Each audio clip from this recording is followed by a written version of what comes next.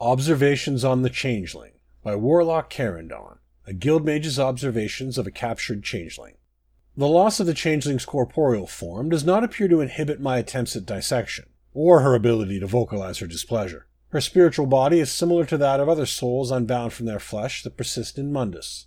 I have harvested small portions of ectoplasm for further examination, but I dare not push Celine's endurance too hard so soon after death. Celine tugs at her bindings like any other wild animal, bucking and braying until broken. I expected more from a reasoning creature, but it is a reminder that though she may take the form of Myrrh, she is not one. Once she's tired herself out, I may continue testing her mutability in this form.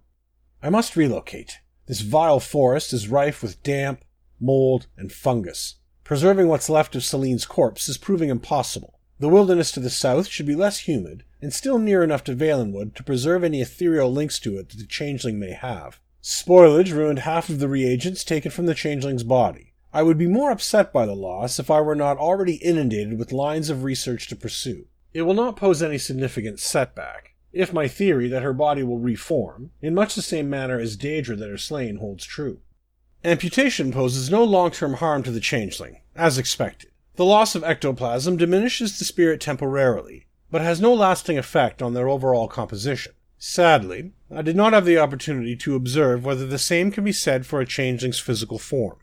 Celine seems weaker today. Perhaps I've overestimated the extent of her recovery. I'll focus my efforts on the materials from her corpse, and allow her to regain some of her strength. Not too much, though.